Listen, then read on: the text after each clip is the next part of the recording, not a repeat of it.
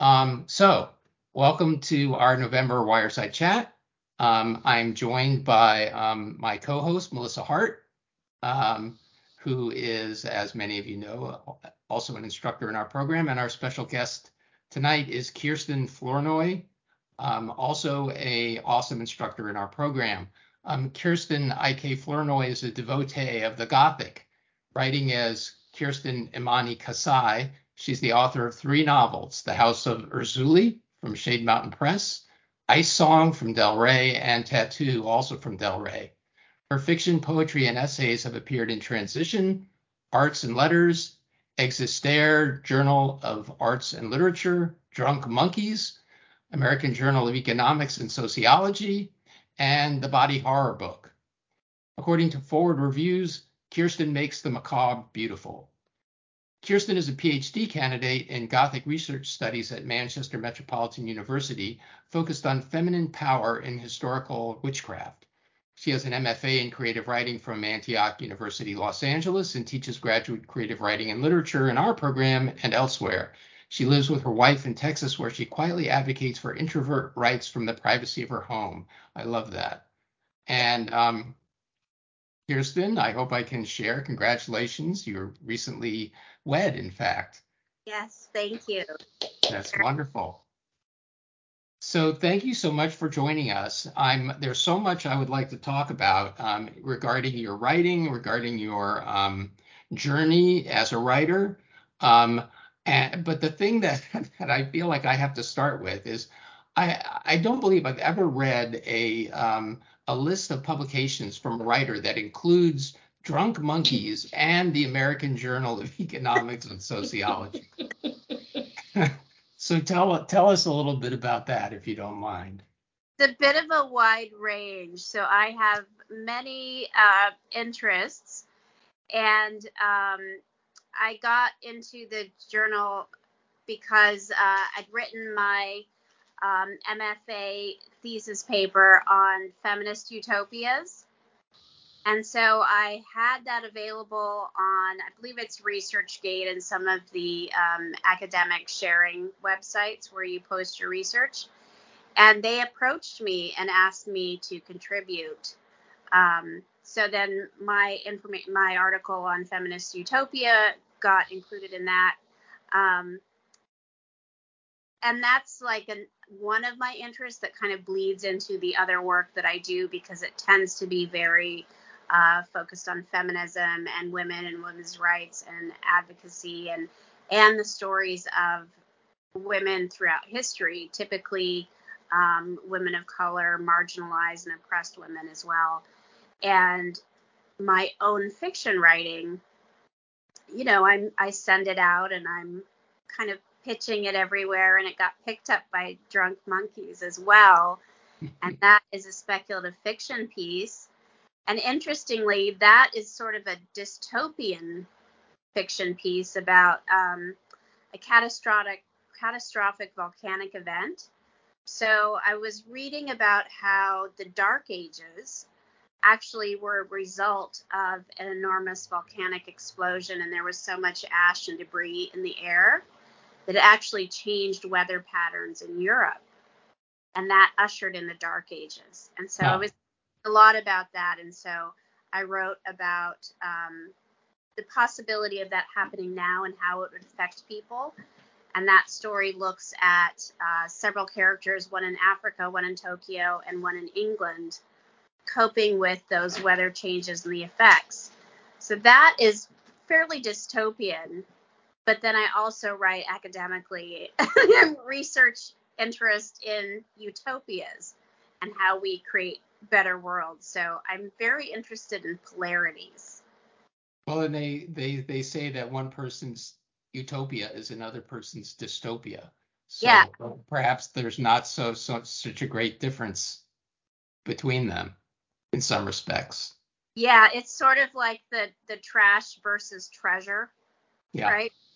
Trash is another person's treasure. Yeah, exactly.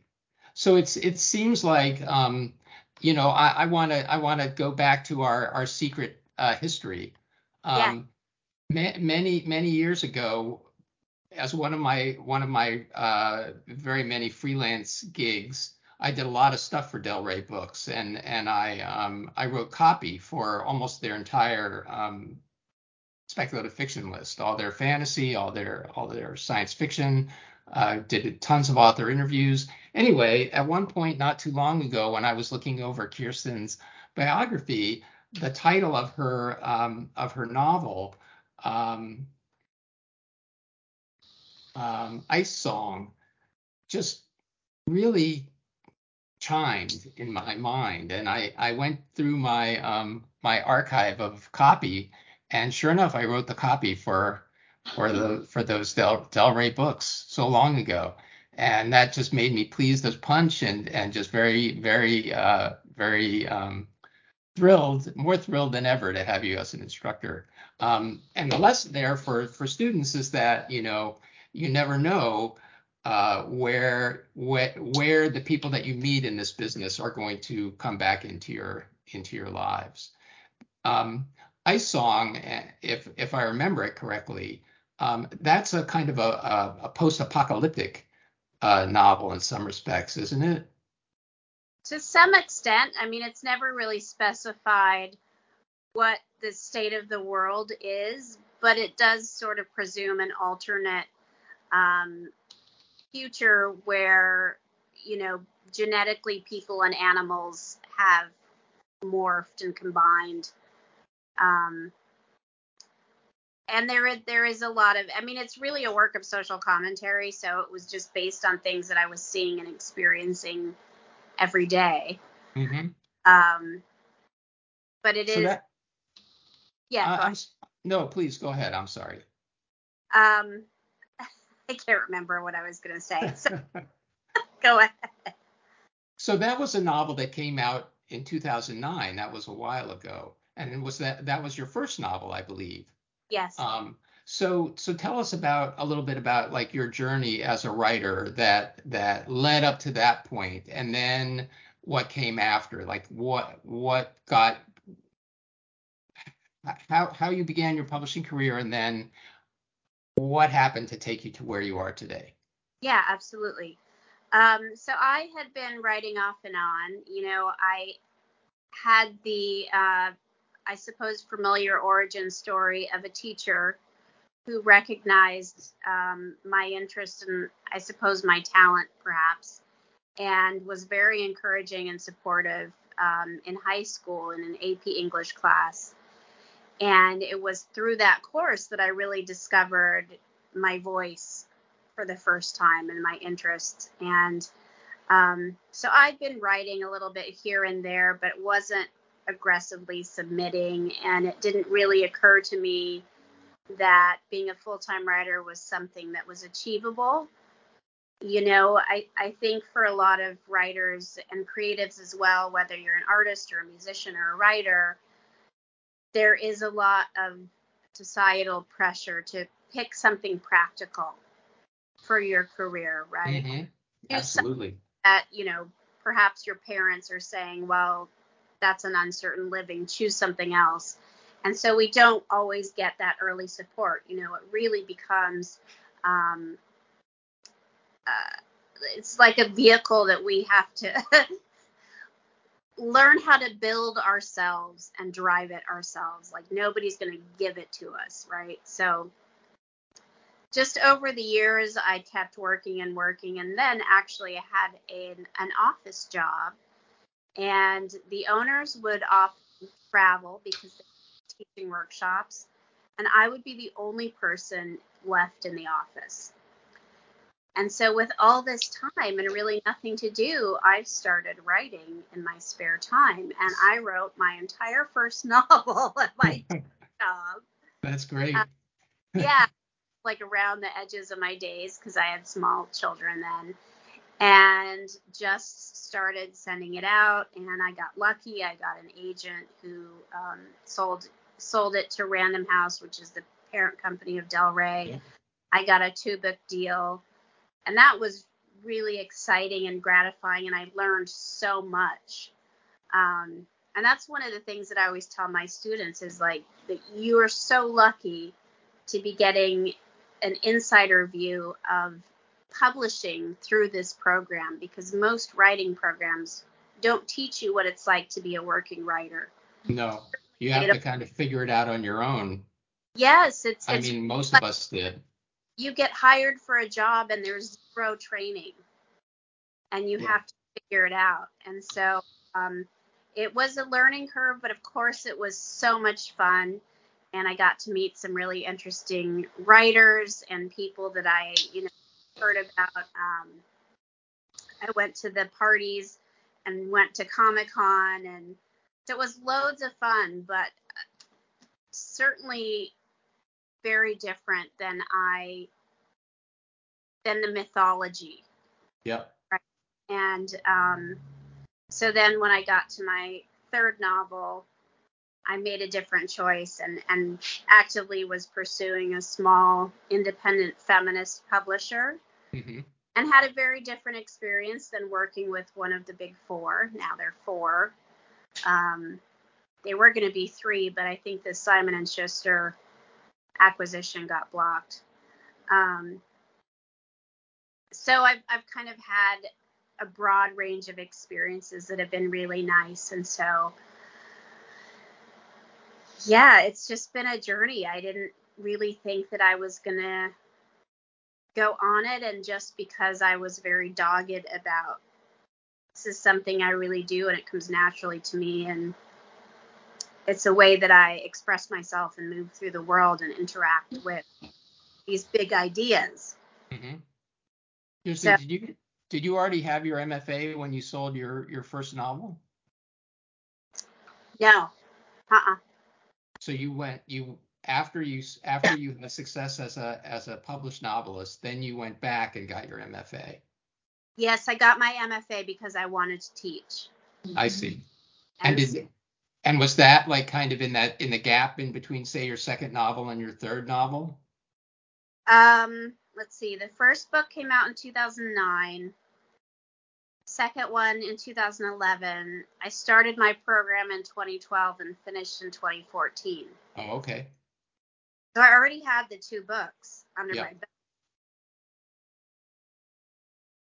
But so I'm wondering if the MFA, your experience in the MFA was one of the things that contributed to your taking kind of a different route with your third novel and going with a smaller feminist-oriented press. Yeah, it's really interesting. One of my mentors actually had said to me when I was talking to her about, about my experience publishing, that a lot of writers she knew had gotten their hearts broken through publishing. And I really related to that. I think part of my publishing journey was that my first book got picked up. It was very exciting. I had a 2-book deal. But then in 2009, we had the big crash, the recession. Mm-hmm. And there were huge publishing shakeups in the industry. And so I think I went through 3 editors. Wow. So my acquiring editor wasn't the one that ended up working on the second book. The one that got the second book wasn't the one that actually took it to the press. Yeah, that's happened to me before as well. It's unfortunate and it's really a crapshoot because there's no guarantee that new editor is going to feel any kind of connection to your book. And I mean, really, in a way, I don't blame them because obviously they have their own agenda and their own people that they want to publish. But still, it's very tough for writers in that position. I commiserate with you. Have you been in that position too, Melissa? 3 times. 3 times. I think I'm cursed. Kirsten, I'm curious, how else has traditional publishing with one of the big 4 broken your heart? I think this is instructive. Well, first of all, I came into the process of publishing with, as I said, the mythology, right, of what a writer's life is like and what's going to happen. was so very exciting, but like I literally thought, although, practically, of course, I knew this wasn't going to happen, but it felt to me as though it was such a momentous event that I'd gotten this book published, that the day that it hit shelves, I would open my front door and there would be like a parade, a marching band going down my street. You probably thought. And there was nothing happened. I went to bookstores, and most stores don't carry a book unless it's big, and I didn't know about the whole thing about paid promotions and placements and shifting editors so many times. And like, one of the things that was most difficult was that I wrote Ice Song was book 1 and Tattoo was book 2 of a series. They did not design them the same, and they did not promote them as a series. So it wasn't actually until maybe like 4 years ago that I happened to notice that they were starting to list them as book 1 and 2. Mm-hmm. So the second book was released as a standalone and not a sequel. Oh, wow. Which tanked it. Yep. Yeah. That's so crazy. The point. You have to wonder, like, what were they thinking? I mean, I think it was the process of shifting so many editors and like the publishing shakeups and just, the person that loved your book and brought it into a publishing house may not be the person that ends up taking it to press, and they're not going to put perhaps the same amount of love and attention because they're not personally invested. Yeah. So on a happier note, I hope, did you have a different experience with the smaller press? And if so, what did that look like? I did have a different experience. It was a very small press, and the Rosalie Morales Kearns is the one who picked up the book, and she was the publisher. So she was, wearing a lot of hats, and it was like hand in hand, a process of editing it and planning the release and the promotion and, talking about the budget. So I had a very intimate process efforting that book into the world, which I was really grateful for and I loved. Like, it was wonderful to have the big publisher experience and understand like the machinery, right, of this behemoth enterprise. Fascinating, so informative. I've loved learning about it, but I also love understanding what small presses are like and really getting that experience of, I love this work and I want to share it with others. Yeah. But that was really special. Yeah. Thank you. To really have that sense of being involved on such a on actually multiple levels, because you really don't get that with one of the big publishers, unfortunately. I mean, you can't, because they don't operate on that scale. But I think no, please go ahead. What their investment in each book is very different. Yeah. So what are I also want to talk about your academic work, but before we get to that point, what are you working on now, fiction wise? Right now I am working on a novel that I've been looking at for like 25 years. Okay. And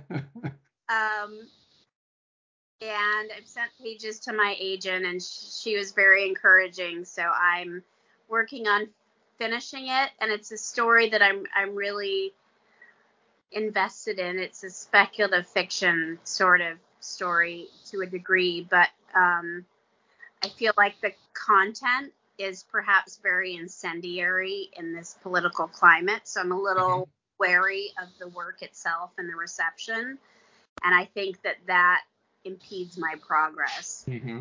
Yeah. But I'm working on it.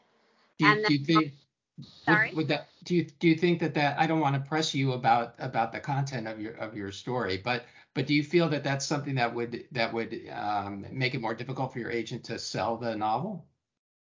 No, I think that it's going to be exciting for a lot of people because it's very different. That's great.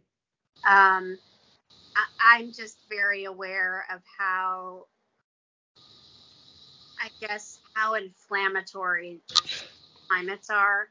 Right. And I'm so curious about about this novel, but I know I don't want to ask you about it. I well, mean, I it's do want to ask you about it, but I don't know how much you're comfortable talking about it. about a woman who creates this substance to neutralize male violence. Oh, wow. And she trains an army of women around the world to go out and deliver it in areas of high conflict and high violence. And she's got this side business with building self-sustaining societies, so little model societies. And like the FBI is after her. So there's like all these different elements that come into play, but really it's about, I guess at its core, another feminist utopian vision. Yeah. Right? How do we make the world better for everybody when strategically you look, or, if you really look at the numbers, right? A small number of men, genetic men, are responsible for the majority of global violence at the expense of women, children, and other men. So how do we address this subset of violent offenders in a way that is humane and practical and ethical? Yeah. So I'm wrestling with these really big questions, but also trying to make a novel that is, a little bit of a thriller. It's got a love story aspect. It's got social commentary. Yeah. So there's a lot. It's a lot to wrestle. It's a big book. It sounds great. Thank you. It is a big book. And Hey, then, everybody. Oh, I'm sorry. Go ahead, Kirsten. And I'm also working on my dissertation, which is Yeah. a non-critical piece. So, Melissa, I know you had a question you wanted to upraise from the chat. Yeah, it's Taryn's question. Such a good question. Would you recommend a small publisher for a first-time publishing? I think, you can't always determine who wants your book and who picks it up, but I say whether it's a big publisher or a small one, go for the person that you feel good about working with. Mm-hmm. With the person that really understands your work and your vision, and they have a compatible vision. I think the nice thing about small publishers, especially now, is that there's so many of them. Publishing is greatly ability to deliver content to people. And so I think one of the best things about that is that you have small publishers that are much more willing to take a risk on new writers, and especially if your content is unusual. Yeah. So definitely pitch to them, definitely reach out. And I guess, I'm sorry, Melissa, go ahead.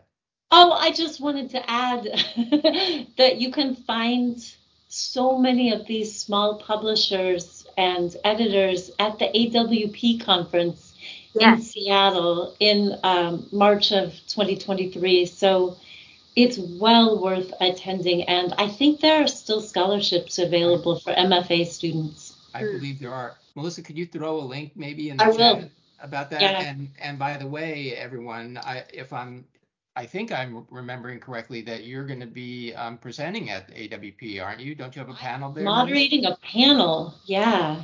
Very exciting. Will you be there, Kirsten? Uh-oh. Oops. Kirsten, we can't hear you. I think you're muted.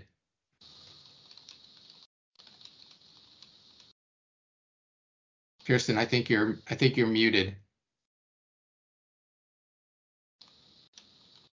Maybe I can unmute. Can't hear. Yeah, we can't hear you. Oh, There there we I go. go. Okay.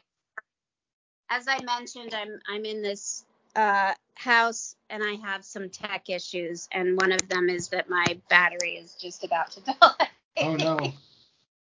So I'm sorry for the informality of my presentation. This is an informal chat, so it's very, very fitting. So Kirsten, will you be at AWP this year? Is that something that you have done in the past? Yes, I've done AWP before. I was on a panel about queering the canon several years ago, and I haven't really gone that much just because I've had so many other, things going on in my life. But I do intend to go at some point. Right now, my focus is on finishing the PhD work. Yep. So let's talk about that really quickly as well, because your PhD, first of all, you're in an incredible program that allows you to travel to England, I believe, for portions of the PhD. Is that right? So that's cool. It's not one of the low residency periods where I'm required to go, but I do want to go at least to defend my dissertation. Yep. And I'm hoping to get funding to enable me to go to the International Gothic Association conference. And then my university manager Met also has Gothic events and festivals and so forth. So we'll see. I've applied for some fellowships and grants and that sort of thing. And your thesis is kind of like, I think you mentioned a minute ago, kind of a combination between a more traditional scholarly work and kind of a work of fiction. Yes. So there are two complementary work. One of them is the critical thesis, and then the second one is a novel, which is really a collection of linked short stories. And they're both tackling this aspect of feminine power in historical witchcraft from different angles. So critically, we're looking at a variety of different topics, such as what is feminine power? How does it relate to witchcraft? How is it interpreted by society? What do we think of women's power, and so on? And it's taken a turn sort of into quantum physics, where I'm looking at what is the actual nature and makeup of magic and personal power. Wow, interesting. Yeah, so it's going deep. And then the creative piece is a series of short stories that follow the reincarnated soul of one witch, born through different lifetimes and eras. And then that allows us to look at different historical periods, different types of magic, right? We have a low country root worker, the American South in like the 1920s and 30s. We teenager interested in the neo-pagan movement in the UK in the 80s. We've got a Neolithic witch who is discovering her power like pre-ISIS. So it's really great. It touches on a lot of aspects of mythology, folk tales, folklore, and historical figures. So I've had so much fun doing it. And the best thing is that I will have a doctorate, and my project is on witchcraft. So really, when I finish my PhD, I will be a witch. That's great. That's fantastic. I would literally be a witch doctor. That's awesome. So somebody in the chat asked how you react to negative reviews of your books. Oh my gosh, that's a good question.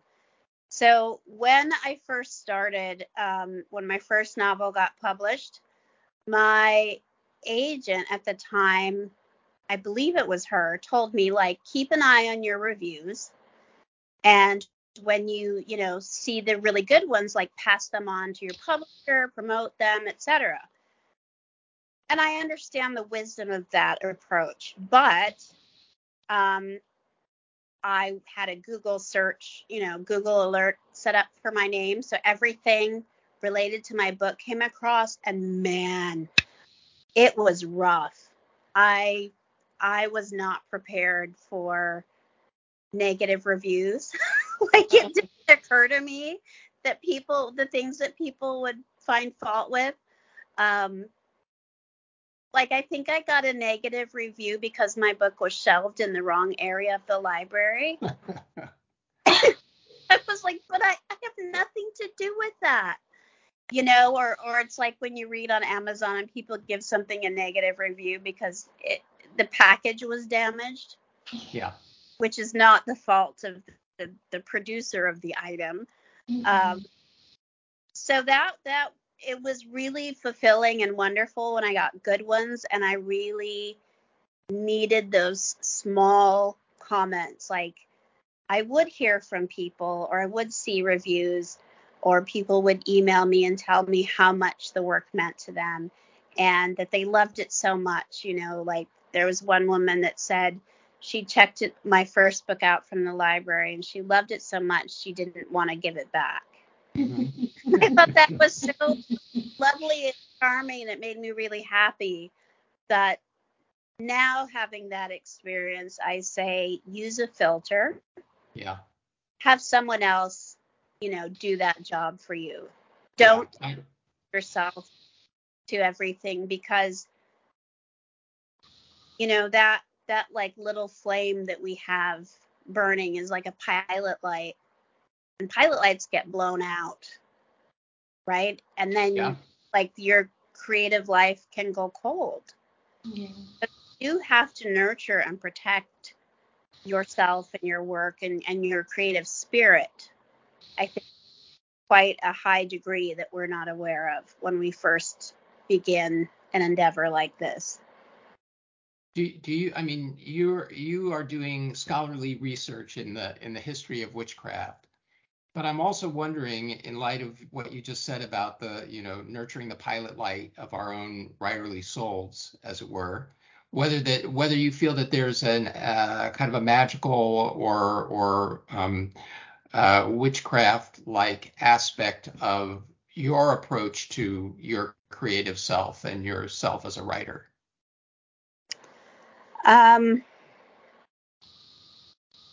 To some extent, yes. I mean, there is absolutely magic involved in the way that I work. I don't know that everyone else does, but for me, it's a very it's funny because I'm sort of eminently practical, and yet I have this side that is very focused on like the ethereal. And so for me, when I'm writing, it's like I hear a little bit of a song or something, and then I'm tuning a radio dial, trying to find the signal and like hone in to where it's strongest, and then I can like hear it and bring it back and convey it, right? Yeah. And I very much believe in this sort of collaborative approach with the world of your stories. I guess it's sort of like Jungian, connecting with the collective unconscious, but it's very much to the extent where just as little kids have imaginary friends, right? And they're very real for them. I think our characters are also very real for us. And these stories are real and these worlds are real.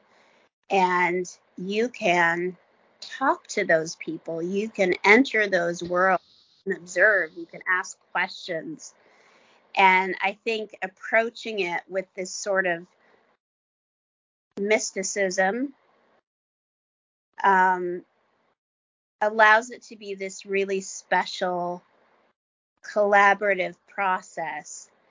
And I get to be a facilitator of ushering in these stories into these worlds. Yeah, it's like someone just posted in the comments about the static on the TV, right? It's like you're listening, you're finding a signal. There's something in the universe that is trying to find its way to you. I was just telling my friend, the friend that I'm staying with is an artist and a photographer, and we were kind of talking about this topic, and I mentioned that I think it's Elizabeth Gilbert who said this, that an idea will come and knock on your door, and you can answer, and it will be your idea, and it will say, "Hey, I work with you, right?" Or let's tell this story and bring it into the world together. And if you don't open the door, or you're not ready, then that idea is like, okay, I'm going to find somebody else who's ready for me. Mm-hmm. And so I try to be ready and try to be respectful of that. I really love that because that it gets away from the mindset that this is my idea, it belongs to me, nobody else can have it, right? I alone can write this. Instead, it's like you're the channel for this idea that could be coming from to anyone else. Yeah, exactly. It is. I don't want to say channeling because that has such a hokey connotation. Yep. But it kind of is like that. I think that's really, like, someone I just saw posted that they find ideas in their dreams. It's kind of the same thing.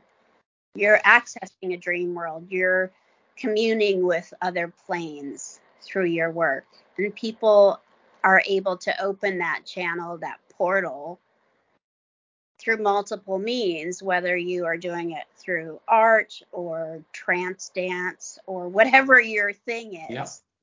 Right. So Melissa, I see you nodding along. Or is your experience dovetail with that? Yeah, I mean, for me, long distance running and writing go hand in hand. But I was raising my hand because I think, Kirsten, that you were quoting Big Magic by Elizabeth Gilbert. Yeah. And I wondered if you felt that book would be useful to MFA students. Yeah, I think that is a great book because it does give you a sense of, like, creativity as this bigger process. The other book that I really like is, if anybody's familiar with Bell Hooks, I always reference her work. Remembered Rapture is one that I really like a lot, and I think that she has a wonderful approach that is both practical and artistic. Okay, thank you. Can I ask you one more question? Is that okay, Paul? Of course. Are you still represented by Serendipity? Yes. Okay, so what is your relationship like with those agents at Serendipity? I interviewed Regina Brooks one time for an article and was just blown away. What a wonderful person. Oh, that's great. Yeah. My has been really supportive of my work and interested in my ideas, which I love. And I appreciate that she's patient and consistent because I'm a slow writer. I'm a very slow writer. Would One of those people that can churn out a book a year, but it's like, I think Hart published a book or something more like that. do you feel that it would be advantageous for emerging writers to get a literary agent? Excuse me.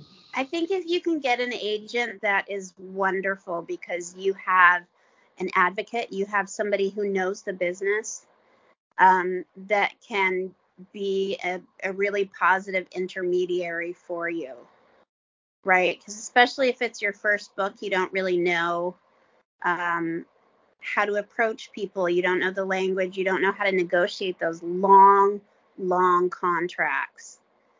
And I think it can be really nice to have an agent. But again, publishing has changed a lot, and there are many, independent and micro presses and publishers that you don't have to have an agent to approach, which is great.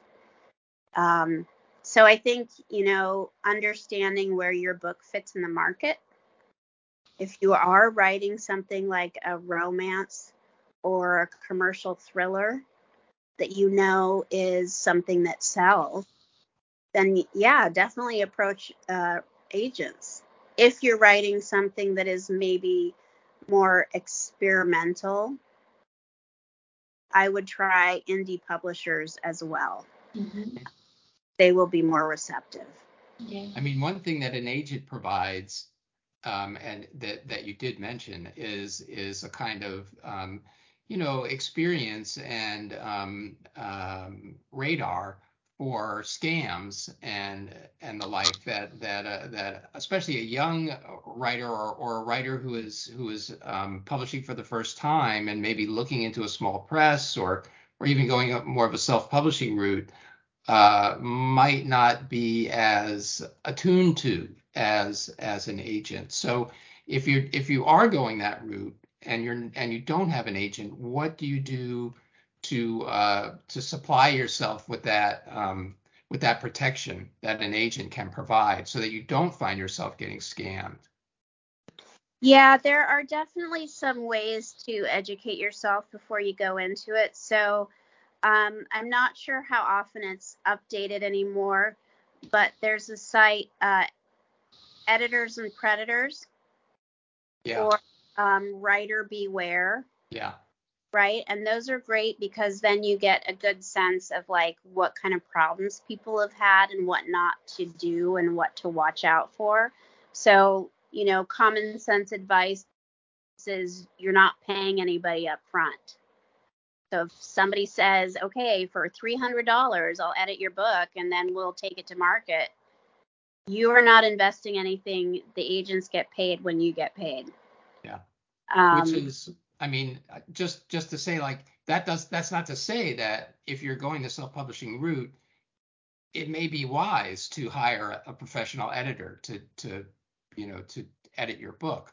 And that's a little bit of a different thing than what you were just referring to as kind of a red flag. Yeah, for sure. And I do advise people to use an editor if you are self-publishing, because that will tank a good book.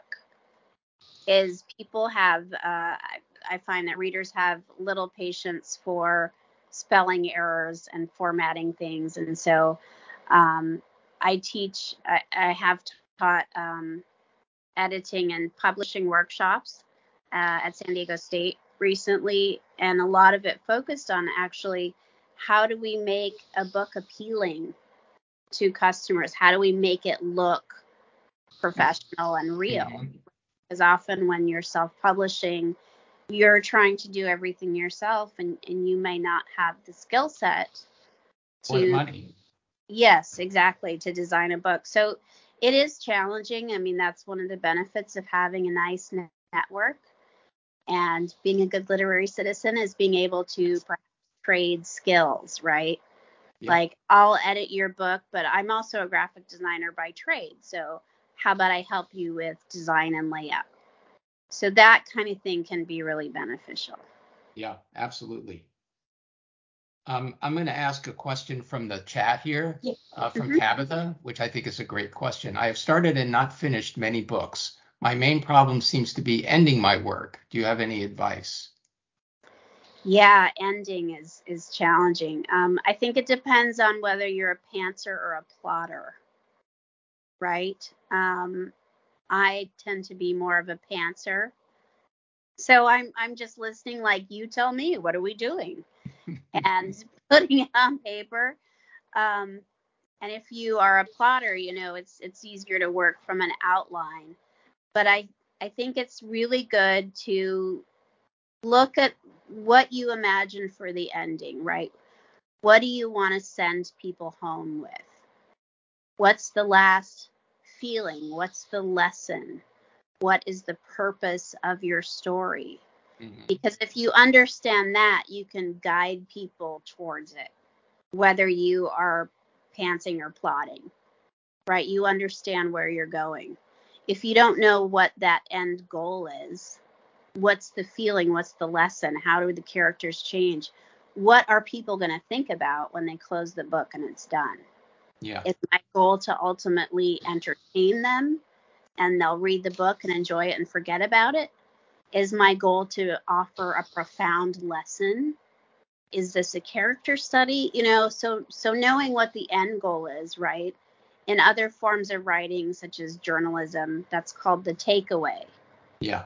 What is the message that people are going to take from the work?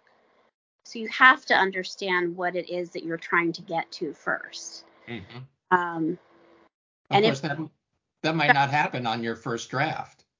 Absolutely. I mean, a lot of it is trial and error. We learn by making mistakes. So keep writing, ask your characters, what happens? Where does this story end? Sometimes the end is not where we think it is. No, absolutely. I really like what you said about a feeling, because I find that with my own work, I often know what the feeling I would like a reader to have at the end. I know that long before I actually know, if I ever do, what my message is or what lesson I mean to impart. So I can kind of navigate by the North Star of that feeling. Mm-hmm. And that will take me towards an ending that is, consonant with that feeling, but involves plot elements that I hadn't necessarily considered. Yes, yeah, absolutely. But because you have that North Star, you can always reorient yourself if you start getting lost. Yeah, because you're like, I'm moving away from that feeling now, and I know that feel. I'm confident in that feeling. That's the feeling I want my readers to have. So I need to shift back in this direction. Yeah, absolutely. I like a lot, the North Star. Melissa, do you find that as well in your work? Oh, I'm sorry. I'm trying to deal with the chat. Oh, no worries. I can put the chat on pause. Tell me that question again.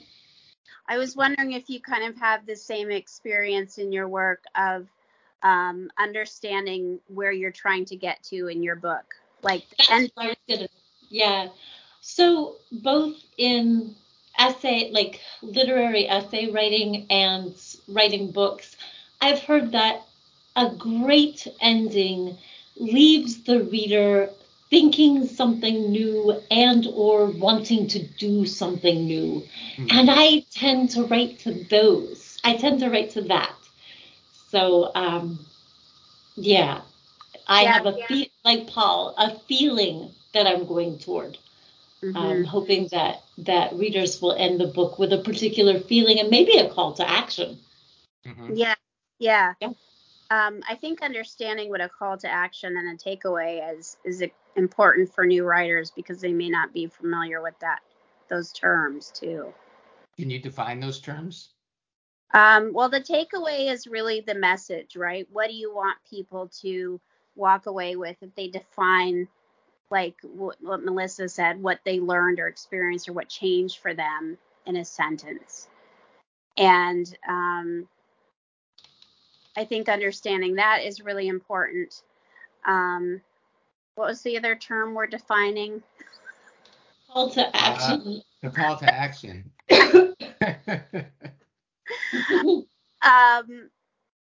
I get caught up in my own thoughts sometimes, and it's like they just boop, boop, go away. A call to action is like a command. What are you going to do? Right? You're trying to inspire people to take a specific action. So, if you're writing an opinion piece, you're trying to change their mind or convince them of something. The call to action would be you're reading this story and, oh, I feel inspired. I want to take action. And, if you're writing a piece about the environment, well, now I understand the problem.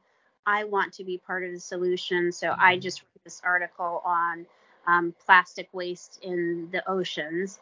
I want to go clean up a beach, right? So that is like inspiring people to actually do things in the real world versus, theoretically. Yep. Thank you. So, folks, we are coming to the end of our chat. So I want to encourage people to put questions into the chat of the chat, and then we will upraise them to Kirsten and hopefully answer them. Here's an interesting question from Bradley. Do certain words create feelings like certain colors change mood? I love that. Yeah. Great. Yeah, absolutely, because we have so many preconceived notions of the baggage that a word carries with it, right? And word choice is so important in your work because you can shift meaning, really profoundly or really subtly depending on the word that you choose. Yeah. The word you choose and the words that surround it. Yeah, absolutely. I always describe them like Legos, right? If you change the order, break them apart, shift them, how does it affect the pattern? Yeah. Here's another good question. Do you have a hard time staying in third person or first person while writing? Kristen says sometimes they drift from one to the other without realizing it. Yeah, I think that's pretty common, especially in a first draft, because you're very open to the idea, you're watching, you're listening, you're trying to put this puzzle together, and POV isn't necessarily solid. And I know a lot of writers might change their POV several times in the course of a novel because the POV really can affect the way that the story is told, how it's interpreted, and what you can do with it narratively. And so I think it's fine if that happens. You're aware of it. Choose your POV and go back and you just correct for it when you're revising. I don't think it should necessarily be something that you need to worry about when you're putting a first draft down. Yeah, I mean, the main thing I think is to be aware of it, to reach the point where you can be aware of it, because once you're aware of it, then like Kirsten said, you can correct for it in subsequent revisions.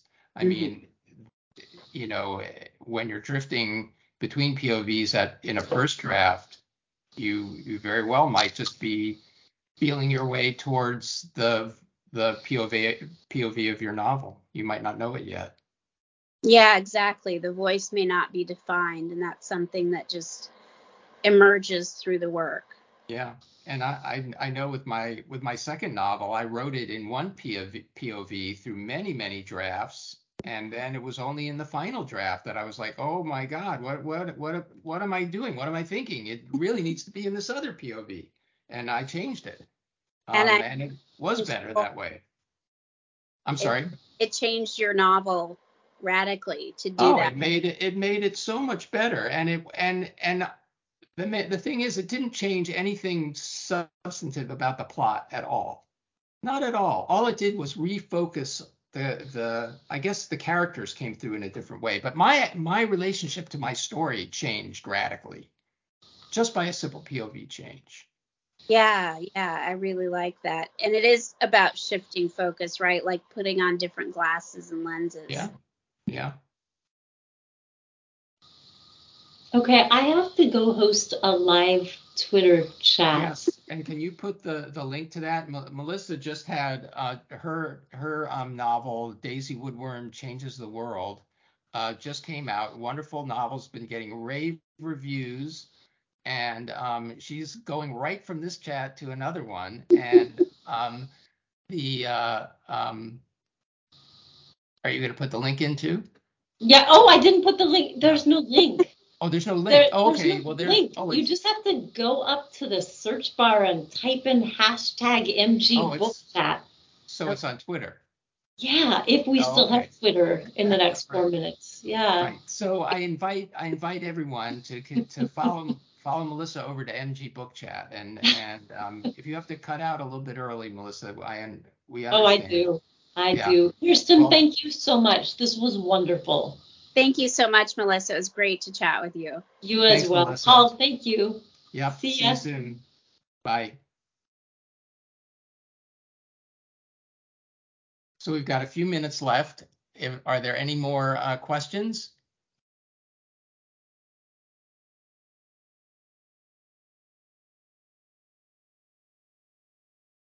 Kirsten, I see like glimpses of artwork behind you. Are those the paintings of the person that you're staying with, the artist?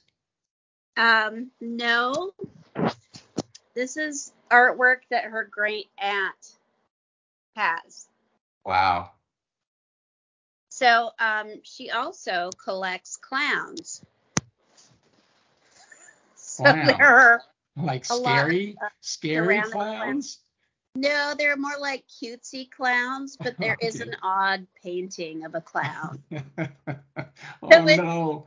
it is very it's like I'm in a novel where I'm staying at this house and there's all these, technical problems and Yeah. You're like in the first chapter of a novel that's going to take a very, very dark turn. yeah, absolutely. Probably tonight as you're trying to get to sleep. No, don't say that. We already had an experience with trying to locate the fuse box in the basement, and literally it reminded me of the opening scenes of the movie Oh my Barbara, God. where they You went down to the basement. Yeah. And it's a spooky basement. Of course it is. It's got clowns on the main floor. Of course the basement's going to be spooky. Oh, that's great. It's a lot of fun. So let's have one last question from Kristen, I'm sorry, who asks, did you know that your series was going to be a series when you started writing it, or did you realize it later? That's a great question. I'd only visualized the first story, and so I wrote the first novel, and in the process of that, I got to the end of that novel and was like, oh, this isn't done at all. Like, there's a lot more to come. And so I actually really like the second novel a lot because I feel that it's more layered and complex. And I like what I did with the characters and the way that they revealed themselves. And there's actually a third novel that didn't get picked up, and I just haven't finished it. Do you think you'll Yeah, self-publish that at some point? I would love to, because that one has a different focus. It's more about one of the younger characters, so it could be, YA. The first two are pretty adult. Does Del Rey still have the rights to those novels? They do. Yeah, that's the problem, because now you've got a third novel that's like connected to those, but unless you sell it to Del Rey, it's kind of going to be an orphan book, at least with the other books that it's related to. Yeah, and it's hard to sell nobody wants to pick up like the third book in a series that's published by somebody else. Don't I know it? I have the two books in my I have a book about, or two books about kind of a historical fantasy that has to do with clocks and time. And the third book, the culminating book of the whole series, I don't know if I'll ever even write it, because the books, I got dropped by the publisher after the first two books came out. It's just so frustrating, folks. This is the life of a writer. You have to roll with these punches, right? Yeah. And keep on to the next thing. Have you thought about self-publishing that third novel? I have. I mean, I have to write it. I have to write it first. But and no, I think I will write it. But what it did was, I mean, that was such a crushing experience that I couldn't begin work on the third novel right away. I had to do some other stuff in between, and like the novel I'm working on right now, for example. But probably in the next few years, I'll go back and finish that trilogy. Because I don't like to leave things unfinished. Yeah, right. I mean, the story is still waiting to be told. Yeah, exactly. It's like the knock on the door, and I opened the door to that idea, and it would not be right to now shut the door on it now that I've invited it in. Yeah, absolutely. We need closure. I like Yeah. things being tied up in a neat little bow. Yep. Exactly. Well, folks, that is the end of our Wireside chat for today. I want to thank our guest, Kirsten Flournoy, so much. This was just a wonderful discussion, and I want to wish you the best of luck with your doctorate. I'm very excited that I'll actually know a witch doctor, and I look forward to reading your next book. Thank you so much. This was really wonderful. I loved chatting about my work and hearing all your questions. I really appreciate it. Thank you so much again. All right. I'm going to stop the recording. Goodbye, everybody. All right. Bye.